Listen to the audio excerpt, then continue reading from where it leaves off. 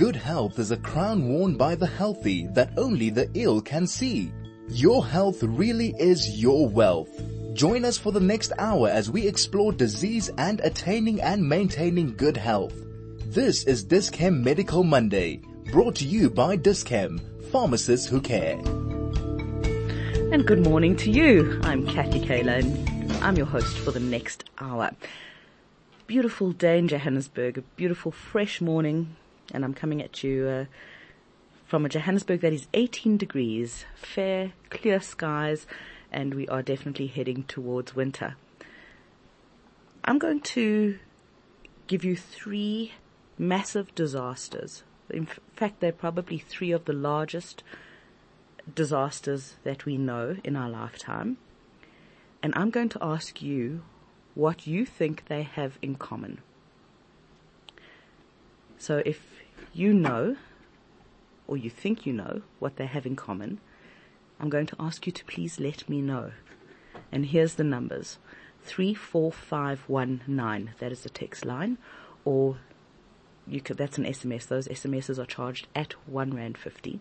You can also send me a telegram on 061 895 1019. So the first disaster is Chernobyl. Chernobyl was it was a nuclear power plant that was based in the Ukraine. It exploded and caused many deaths and long-term repercussions. It happened on the 26th of April, 1986. The second disaster was the Space Shuttle Challenger explosion.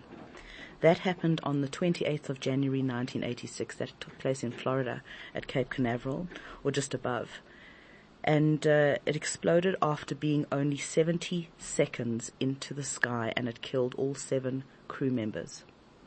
So we've got Chernobyl, we've got the Space Shuttle Challenger explosion, and the third is the Exxon Valdez oil spill. Now, you may or may not remember this. This was an oil tanker that crashed into the Bly Reef, close to Anchorage in Alaska, in 1989. The cost to the environment it's priceless. It was so extensive that the environment there is still recovering from it. So what do you think those three events all have in common? If you know, message me now. 34519, that's a text line, or 061 895 1019. I don't expect you to know the answer because it is very, very surprising. So maybe I should actually just tell you that each of those disasters in the reports afterwards were attributed to sleep deprivation. Could you have guessed that? I'm not sure. I'm really not sure. How much sleep do you get a night? Do you get enough sleep? Do you feel that you get enough sleep? That when you wake up on your own, you wake up refreshed, feeling that you're ready for the day? Or do you kind of stumble into the alarm goes off and you just get up because there's a robotic movement and perhaps you're still a bit shaky and it takes you a while to settle and get into your environment? Insufficient sleep may not have led the news in reporting on serious accidents in recent decades. However, that doesn't mean that fatigue and inattention due to sleep loss didn't play a role in those disasters. A recent Harvard study, when I say recent, it was within the last 5 years because they haven't done any studies beyond that, into sleep, found that car crashes, almost 100,000 car crashes per annum, can be attributed to sleep deprivation. It's absolutely insane. I'm going to be talking about sleep. We're going to learn everything there is to know about sleep, and more importantly, how you can get more sleep if you aren't getting enough. So join me for the next hour. You want to get in touch? 34519 is the text line, or 061 895 1019. I'd really love to know how much sleep you get a night, and if you feel that you're getting enough. Does it take you a long time to get up? No, the most dangerous time of the day is the time between switching off or putting your alarm on to snooze and actually getting up, or switching off your alarm and getting up, right? So, I'd really like to, if you can help me just get a sense of the sleeplessness and what you think it's attributed to. My guest this morning is Daniel Uys. He's a sleep health coach. I kid you not. We're going to be talking about sleep for the next hour. Good morning. How are you, Jan? I'm good. Good morning to you as well. Thank you. Did you know that those 3 disasters were attributed to sleep deprivation? Yes, I did. We actually used it in our own presentations as well. Fatigue is a killer. It really is. I mean, when I was researching this, the amount of train crashes, plane crashes, these real disasters that have been attributed to sleeplessness. So what do we know about sleep? Can we maybe just start with the natural circadian rhythms and explain what circadian rhythms are? Okay. Yeah, so there's a distinction that we need to make between circadian rhythms and sleep stages. Okay. So if I can start with circadian rhythms, rhythms is something that is managed by our brain. Okay. And, we are mammals, and humans are made to be awake in the day and sleep at night. Circadian actually means around a day, or involving a day and a night, over a 24-hour period. And our brains react on cues from the environment to tell us when we need to be awake and when we need to sleep. Now, sorry, I didn't catch your name. What's your name? My name's Kathy. Yes. Hello, Kathy. Hello, everybody, you and your listeners. So let me just start off with, if we are talking now in the normal sense of normal sleep. We're not talking about any sleep pathology or sleeping problems like insomnia, restless leg, sleep apnea, or whatever the case may be. In a normal sense of the word, our brains react on the cues that tell us to be awake and tell us when we need to sleep. And we react in the circadian rhythm sense, we're reacting basically to what we call zeitgebers or time givers. In terms of we call that it's light from the sunlight and body temperature. So when it gets dark, we lose sunlight, and that gives a cue to us to release melatonin to help us to sleep. Okay. And it also takes our body temperature in consideration. When our body temperature drops, it also helps with the release of melatonin, which also helps us to sleep, or gives us a sleep cue. That's the circadian rhythm. There's also another sleep drive, or what we call a sleep drive, that helps us to sleep, and that's called the homeostatic sleep drive. And this is exactly where the fatigue issue comes in, what you explained now in those accidents that happen. We've got a hormone in our systems that's called adenosine. And in layman's terms, we call adenosine our sleep balloon. Okay. And that causes fatigue. Adenosine is a byproduct of metabolism from our cells. And the more we stay awake, the more adenosine gets released into the bloodstream that gets, that. Oh, Jan, I think we seem to have lost Jan. Influence the brain to be more fatigued. Bigger the need for sleep becomes. Okay. All right. I'm here. Can you hear me? Okay. We did lose you for a minute. Okay. So you were talking about. Okay, great. All right. You were talking about the adenosine as the sleep balloon. So if you can just go through that again, because we did miss that. Okay. So the more adenosine that gets released during our waking hours, the fuller our sleep balloon gets, and the bigger the drive to sleep, the bigger the pressure becomes to sleep. Okay. So that's got a direct impact on our fatigue levels. and that our fatigue levels then gets, or our alertness becomes decreased dramatically, and it's almost like as if we are intoxicated with alcohol. Okay? So those are the two sleep drivers, what we call the homeostatic sleep drive, which is our sleep balloon, and our circadian rhythm. So our homeostatic sleep drive, our sleep balloon, helps us to fall asleep, while our circadian rhythm helps us to mainly maintain sleep throughout the night. All right. So you said that makes sense. No, it does make sense. You explaining this very well. So just to be clear, the circadian rhythms respond to certain cues. So you gave the example of when it starts getting darker, then our body starts, starting to feel a bit more tired and, getting ready or preparing us for sleep. It's a cue for us to accept sleep. Right. To tell our bodies it's now sleep time. Right. Another cue you said was temperature. What about food? Because sometimes having food can also make you a bit sleepy. Yes. Sleep, remember that the food that we eat, it's important to eat foods that's high in magnesium, tryptophan, and because melatonin is built from tryptophan, okay, for instance. So foods to eat, includes foods which is high in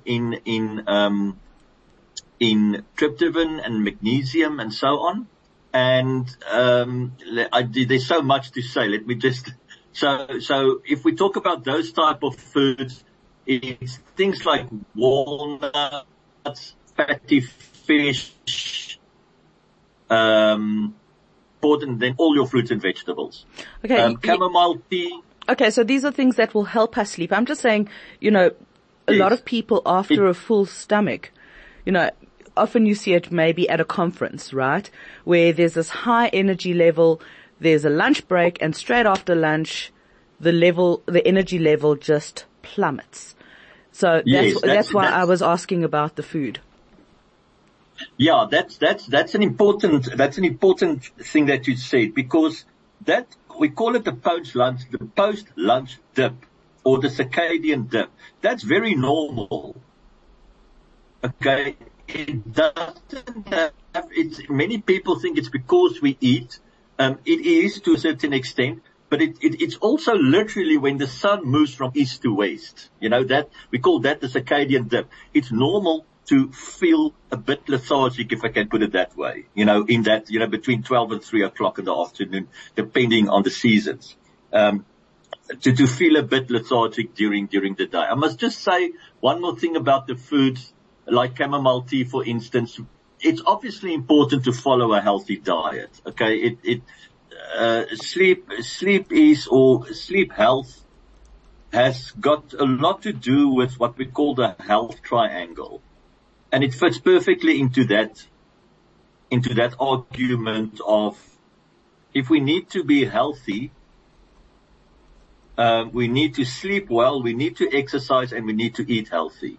So the point I'm trying to make here is, if you suffer from something like especially insomnia or sleeplessness, eating lots of turkey and walnuts and kiwi fruits and whatever is not going to help you sleep. Okay? I mean, because it's a certain pathology that needs special intervention. But to increase your sleep health, if you follow a normal diet, a normal, healthy, balanced diet, high carbs, not a complex carbs and high protein, we can safely accept that your sleep health will also be increased. So the point I'm trying to make is, all right, if you don't follow a healthy diet, you need to eat healthy. All right. I mean, that will help you better. All right. I've got a 5-year-old in my brain, and the 5-year-old in my brain is asking me to ask you, what are high carbs and high protein? Okay. Examples. So I'm not a dietitian. Okay. So I'm a bit out of my scope of practice here in terms of. Okay. Just an example. High carbs, I mean high carbs, low GI foods, like obviously your healthy brands, your healthy healthy carbs like, brown bread, high in fiber. Protein is obviously your white meats, which also consist of tryptophan, which helps the production of melatonin. And your fish. Turkey, fish, fatty fish. Okay. And so on. Okay, so it's basically obviously it's a normal balanced diet, Cassie. Nothing rocket science about it. Okay, very normal good. Balanced diet. The 5-year-old in my brain is the happy. Nuts and so on. Yeah. All right. If you've got any questions about sleep, then you can send them through for my guest. My guest this morning is Daniel Uys. He's a sleep health coach, and send your questions through on 34519. That's the SMS line. 34519. You can also send through your sleep questions on Telegram, and that number is 061-895-1019. And if you have the Chai FM app, you can just click contact the studio, and it'll come straight through to me. Jan, we've spoken about circadian rhythms. We've spoken about the homeostasis. Let's talk about the sleep stages, because the sleep stages are different to both of those. So let's talk about those. Very important. Okay, so if we talk about sleep stages, it's important to remember, or just keep in mind, that we are already asleep. Okay, and I just want to make something clear here. Many people think, or we are under the impression, that if we lose consciousness, nothing happens. We lose consciousness and we wake up. And I just want to set the record straight, or just remind people that sleep is a very active process. It's an active process. And certain things happen only while we are asleep. And that's the importance of sleep. Okay. So if we fall asleep, we can distinguish via brain waves. If we record people's brain waves, we can distinguish between two types of sleep. Okay. The two types is basically non-REM sleep and REM sleep, REM sleep. Those are the two types of sleep. Okay. Then if we take the non-REM sleep, we can distinguish basically three sleep stages, which is stage N1 stage 1, stage 2, and stage 3 sleep. That's in non-REM. Okay? So we lose consciousness during the night. When you fall asleep, we lose consciousness. Then we travel from wakefulness down to stage 1 and stage 2 and stage 3 sleep, where stage 3 sleep is then what we call the so-called slow wave sleep or deep sleep. And that is the active part. That's where the activeness comes in. In terms of the brain waves are very slow and wide. We call it a low amplitude, or low frequency, high amplitude, brain waves. It is the things that happens there when we are asleep is our heart rate drops, and damaged cells gets reproduced, or we excrete a lot of some toxins. Of the toxins gets released, and that's also where adenosine gets broken down into, all those toxins. And let me just be clear. That's the stage 3 of non-REM sleep. Yes, that's the deep sleep. Deep sleep. And we lose muscle tone, a lot of muscle tone. Okay, and that's also where snoring and sleep apnea usually comes from, also from REM sleep, but I'll get to that in a little while. Okay. We lose muscle tone. We don't know when we are in deep sleep. Many people tell me I can't get any deep sleep. We don't know if we are in deep sleep or not. Okay, so there's nothing. Our brainwaves is very slow. Nothing happens with our brains, and our brain as an organ, not as a working physiological entity, if I can put it that way.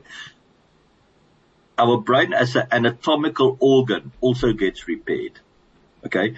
And detox. We don't. It's like rebooting your computer. Detox. Yeah. It's literally. See it this way. Deep sleep is important for all our organs to rest, to take a breather.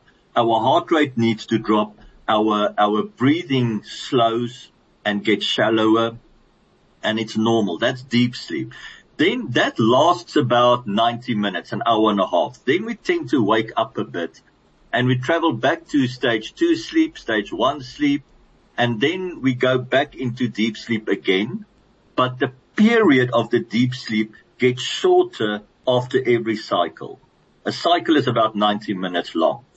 Then we sometimes get a bit of REM sleep also. Just after about 90 minutes, we get a short period of REM sleep. But as the night progresses and we maintain that sleep, the periods of deep sleep get shorter and REM sleep gets longer. Now, let me talk about REM sleep for a while. REM sleep is... Okay, just hold on one second. Before we talk about REM sleep, how long does it take for the average person without sleep issues, right, from the time that they fall asleep to go through stage 1, how long does that last? Stage 2, how long does that last? And stage 3, how long does one have to sleep before you get to that deep sleep state where your body is it detoxing? Usually takes, we don't have control over that, okay? But we can just trust our systems that it will take care of itself when it gets to that. But as we fall asleep and we lose consciousness, we are in deep sleep within 30 minutes. Okay. That lasts for about an hour or 40 minutes, and then we tend to wake up again. So ironically again, deep sleep makes for about a quarter of our total sleep time. Ironically, okay? So we don't fall asleep, spend 3 hours non-stop in deep sleep, then wake up and then go. It works in waves, almost like breathing, okay?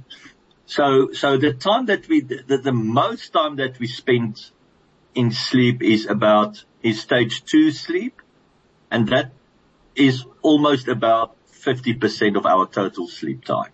Okay. And what happens to us during that stage 2 of non-REM sleep?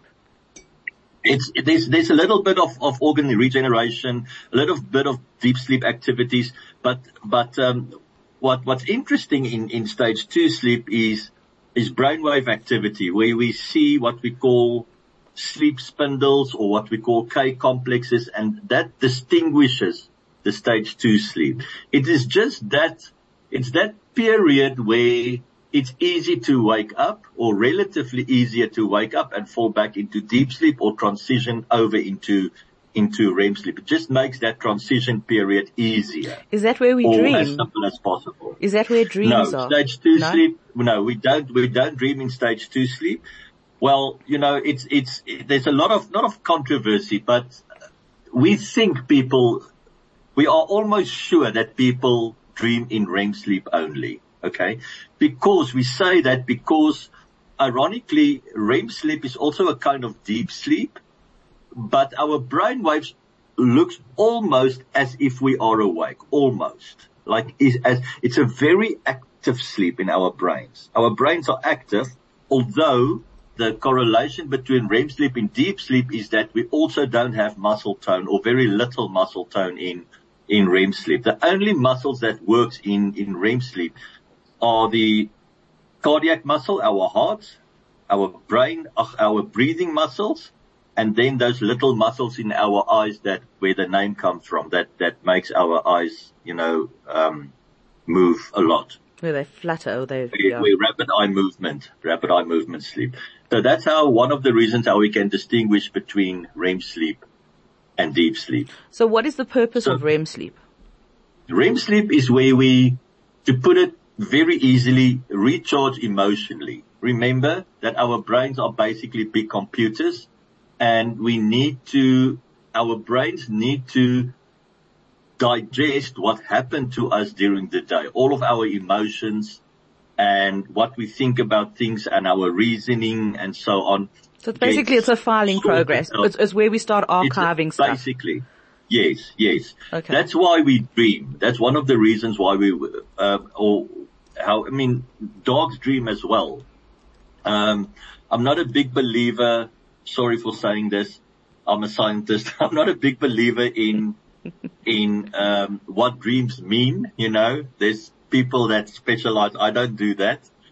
I don't know even if it's true, what dreams mean. That's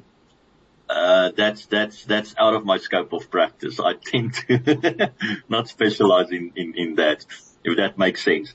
But interestingly, dream sleep is what the so-called REM sleep, and that happens during the latter part of the night.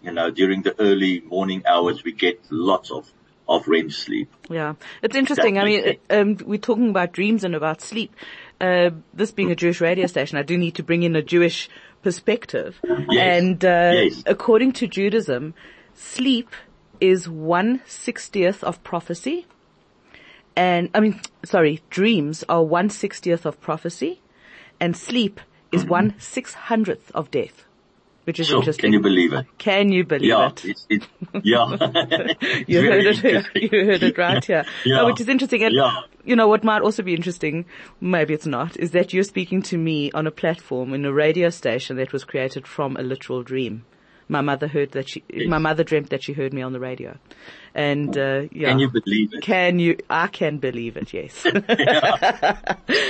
see, and that's like, such wonderful things about not in sleep in general, but also in life in general, and what it means in our meanings and our subconscious minds. And we haven't even touched what it actually means. And that's very interesting. Absolutely. But we also need to, capable of. Yeah. My guest this morning is Daniel Uys. He's a sleep health coach. If you've got any questions about sleep, what is keeping you up at night? You let me know and I will ask it my guest. And if you don't sign your name, I won't read your name. So, the number, if you want to be in touch with me, is 34519. That's the text line, or 061-895-1019. I'm Kathy Kayla, and this is Discam Medical Monday. My guest is Daniel Uys. As I said, he is a sleep coach. So what are the things that keep us up at night, Jan? We've established that how important it is to sleep, that we have to be able to have, our body detoxing, our brain detoxing, archiving. It's almost like a computer. If you don't ever restart your computer, it's going to get very slow. And if you don't run a disk defrag, it's going to be even worse. And those disk cleanups and all of that. Exactly. And then you crash aeroplanes, crash cars, and blow up nuclear facilities and so on. So yes, sleep and is quite space shuttle challenges. Exactly. All right. So let's talk about this. Obviously a very, very big one, and it seems to be, I don't know if just more people are becoming aware of it, but sleep apnea seems to be a very, very big factor, and a lot of people might not know that they even have sleep apnea. Tell us what it is. Yes. So sleep apnea is the second largest sleep illness in the world. And it is basically I call it a snore on steroids. Sleep apnea, we can distinguish, and I'm talking about obstructive sleep apnea. We've got three types of sleep apnea. Okay. We got an apnea, let me just explain what an apnea. Apnea means the cessation of breathing. So the first type of the most, or not so common sleep apnea is what we call central apnea. Is basically where our brains doesn't give our lungs a signal to breathe. Okay. And we don't breathe. That's the one. The second one is called obstructive sleep apnea, and that's a mechanical apnea, where our brain sends our lungs a signal to breathe, inhale and exhale. Right. But because of an obstruction in the airway, there's no air reaching the lungs. Okay, which could be a fat tongue, which is why a lot of people who are overweight can suffer from sleep apnea. Big tonsils in kids, a big fat tongue, obesity plays a big role. Ironically, also type 2 diabetes, those are more consequences of sleep apnea. Hypertension is a consequence of sleep apnea, but basically what obstructive sleep apnea is what happens to us we try to suck air in. Remember that as we fall asleep, we lose muscle tone, as I said, during REM sleep and stage 4 sleep. We start to we lose muscle tone. Okay. Our airway collapses or closes sufficiently that not enough air is reaching our lungs. And that means that not enough oxygen gets into our bloodstream. So what happens now is our oxygen level drops. Our brains recognizes it and we gasp. We go, that gasping for breath during sleep. We don't necessarily wake up from that, but it pulls us back into a shallower sleep phase where muscle tone is restored again and then the process repeats. Yeah, and I've got a question. So it's basically a bit the airway. Sometimes when someone is falling asleep, right, we can feel like we are falling and then our body jumps or we're kind of startled. What is that? What's happening in our brains? What on earth is that? It's totally safe. It's totally safe. Doesn't feel safe at the time, I just have to say. I know. I experience it the same. and it's not fun, but it's nothing to be worried about. It's just basically where we start to lose consciousness and, we're drifting off to sleep. Sorry. We're drifting off to sleep and then our bodies realize, where that connection between our brains and our bodies. Our bodies are not necessarily ready to sleep, but it's just a glitch. It's it's nothing to be worried about. It's just like a glitch, if I can put it that way. It's just a slight connection issue between brain and body when we fall asleep and our bodies come afterwards and then what the hell is that? Sorry for saying that, but what's happening? Okay. It's okay. We say what the hell here. What's happening now? And so it's nothing. It makes me think of another sleep pathology that we call, it's a REM sleep disorder. And quite a lot of people suffer from this. It's a REM sleep disorder is where we wake up during the night and we realize that we can't move our muscles. We can't move. We can't breathe properly. We can't move.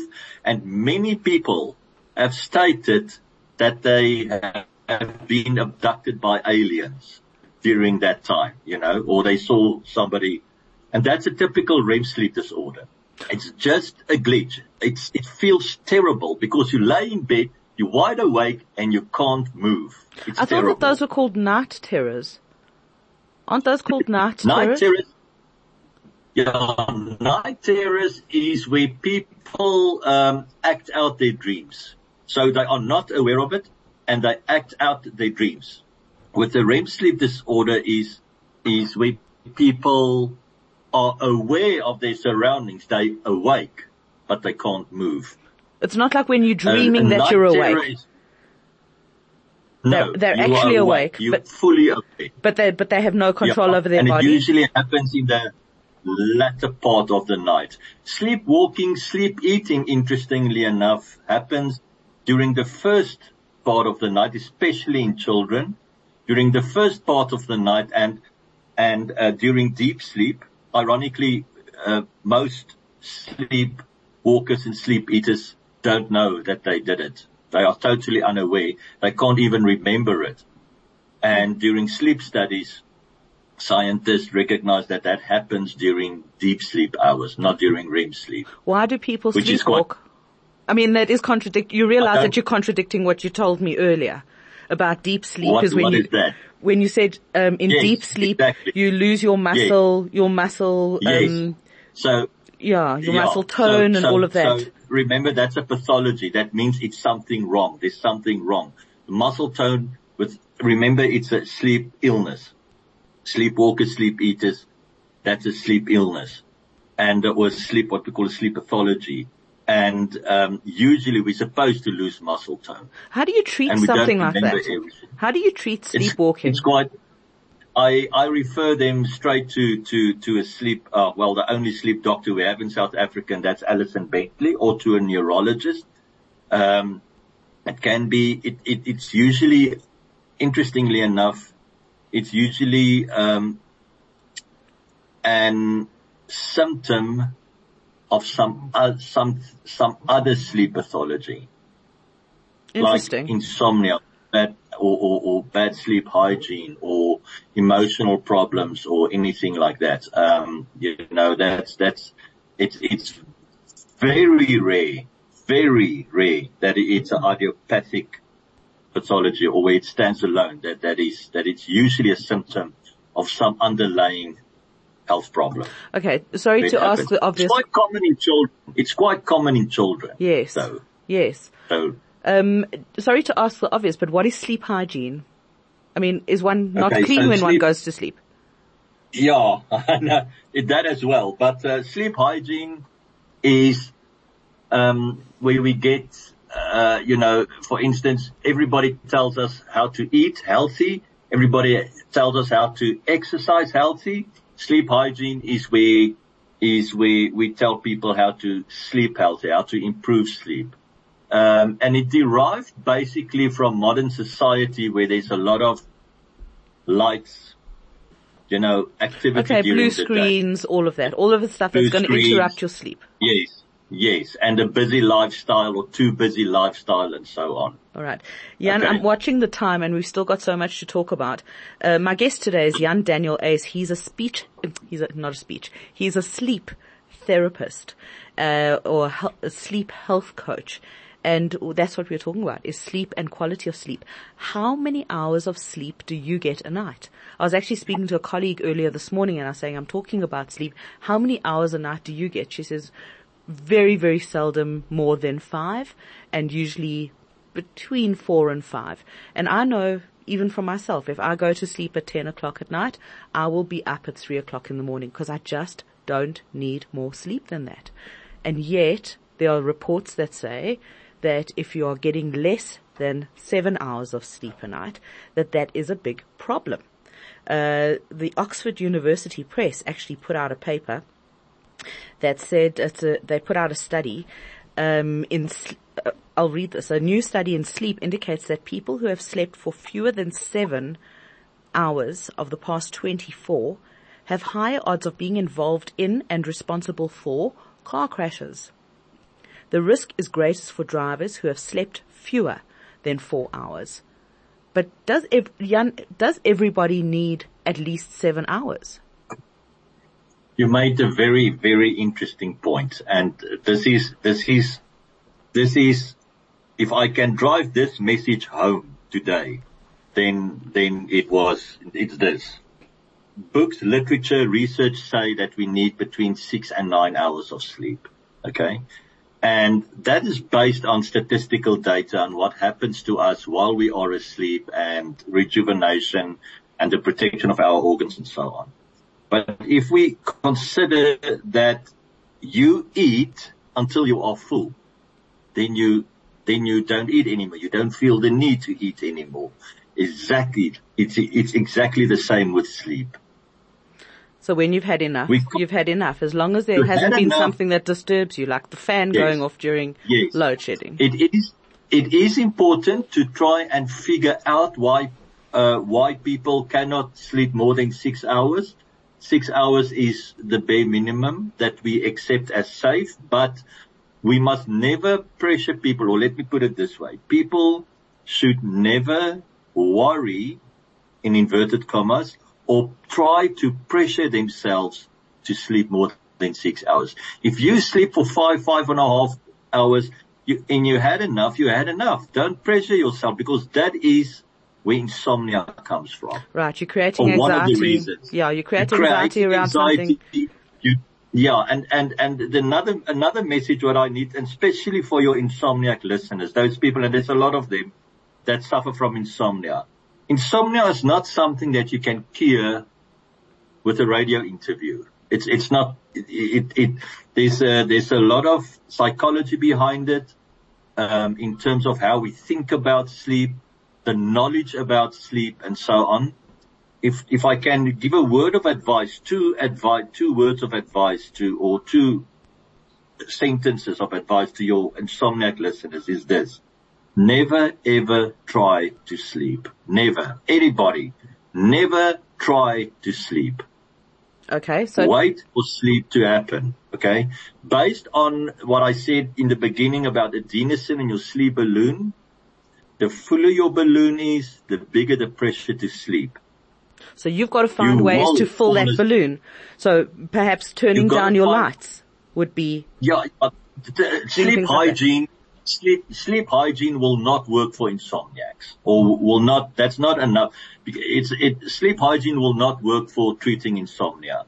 Insomnia is treated with partly sleep medication in the beginning, and then some people use hypnosis. However, I cannot see any statistical research data that hypnosis works well. It does work by reviews and so on, but I can't see any clinical data that it works.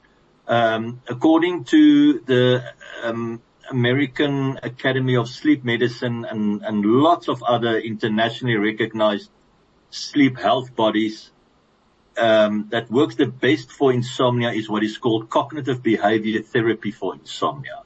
And that's a set structure that is specifically designed to teach or to treat insomnia from a psychological and behavioral point of view. So I'm getting too deep now. The bottom line is never try to sleep. Wait for sleep to happen. And I need to say something about that in a little while. The other thing that I want to say is sleep hygiene won't work for sleep apnea. Yeah. So never try to sleep, and then also for insomnia, you mean? Sleep hygiene won't work for insomnia. Talking about insomnia. Yes. There's something else that I also wanted to say now about insomnia, which is quite important. How do you know when you are insomniac? Is there the minute you try to sleep, the minute you, and I'm talking about, let me start off by telling you what the DSM-5 academic clinical definition of insomnia. Insomnia is a condition where you struggle to fall asleep, stay asleep, or wake up too early in the morning for more than 3 times a week. That's acute insomnia. And where it lasts longer than 3 months, that's chronic insomnia. And that becomes a behavior. So the insomnia will always carry on and carry on. Yeah, and I want to just, I'm watching the time and we need to wrap up soon. But, yeah. I want to talk about, when one is transitioning, when our children are transitioning from childhood into teenagehood, their sleep patterns change tremendously. And it's probably an entire show on its own about those patterns. Yes. Yes. All of a sudden our teenagers are sleeping, they're, 23 out of 24 hours they just want to sleep. And obviously there's lots happening with the brain, and the brain has got this pruning period that's happening in the brain. But how can we make it easier for them? I mean, are there things that we can do to support our teens and our kids when they're going through that transition? Yeah. So let me, the first thing is to tell your kids that, to support them is to keep those cell phones and TVs and tablets out of their rooms. Okay. Have a docking station somewhere, like a docking station in your home where at a certain time of the night, all the electronics is kept at that docking station. No technology in the bed. Okay. That's a big no-no, and that's a big problem. I had an interview with a big news station a couple of years ago where we spoke exactly about this. So that's the one thing that you can support your kids in. And then also, obviously, and this is very important, is a healthy environment in terms of kids worry. And they see if mom and dad fights, for instance, they worry about bullying in school, about their academic stuff. So have a safe environment for them where they can talk about their problems and not take their problems to bed. So that's the one thing. I just want to mention, because this is quite close to my heart in terms of, parents, and I see this especially in single parents. Oh, hold on, Jan. We kind of, Where, all right. Can I ask you? Yeah. Can you, Okay, for some reason we kind of lost connection for a second. So you said that this is close to your heart, and then we lost connection. So where us. young kids, toddlers, preschool children, parents think that young children need the same hours as adults, and that's not true. We need to remember that in deep sleep, our bodies grow, damaged cells get repaired, and we grow in deep sleep. Obviously, toddlers and children Oh, Jan, I don't know what's happened to the connection. way It's not more good. sleep than adults. Oh, so they do need a lot. So basically they're Great Danes. It's off my video. Yes. Yeah, can you hear me better now? Yes, much better. Thank you. Okay, all right. I switched off my camera anyway. Thank you. So, Kathy, young children need more sleep. It's not right to keep them up until 8 or 9 o'clock at night. Right. And expect them to wake up at 6 o'clock in the morning to go to pre-primary or whatever. Young children as well. So I don't know if I answered your question. Just have a safe environment, switch the lights off about an hour to bed, and create a calm experience in the house, if I can put it that way, to motivate them. Teenagers will sleep longer because it's a very important transition from childhood to adulthood. Right. Teenagers will sleep longer. Okay. And then set structured bedtime for them as well. A structured bedtime where they go to bed and wake up at the same time every day. Okay, so how many teenagers have you raised, Jan? It's impossible. 2. It's impossible to have a bedtime for them. 2 girls. Yeah, two girls. You know, Kathy, I get what you're saying. What we as parents can do, and Yolandi can probably, your other presenter, Yolandi Becker, she's got your so, if I can just put my 2 cents worth in terms of this, we can just create the environment. That's it. Okay. The other important thing that we need to accept is, or teach them, is to accept that responsibility. Yes. Okay. Okay. Responsibility. Jan, okay. Thank you so much. Unfortunately, that is where we have to leave it. At some point, we'll get you back. We're going to talk about the child brain. We're going to talk about teenage sleeplessness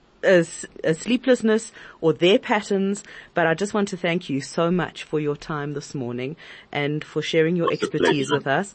And Jan Daniel Uys has been my guest for the last hour. We've been talking. He's a sleep therapist. He's a sleep health coach. And if you'd like to get hold of Jan, you can do so. You'll find him at the Arkle Sleep Clinic, arklesleepclinic.co.za, and that's how you can get hold of him. I want to thank Dis-Chem for their support. Thank you for all the messages. By the way, I did ask how many of you were, how many hours of sleep are you getting a night? And thank you so much. Most people seem to be getting, between 7 and 9 hours, which I think is absolutely fantastic. That's awesome. Thank you so much. Thanks for all your messages. And I will be back on your radio, same time, same place next week. Be safe, be well, be healthy, and have a great week. Bye.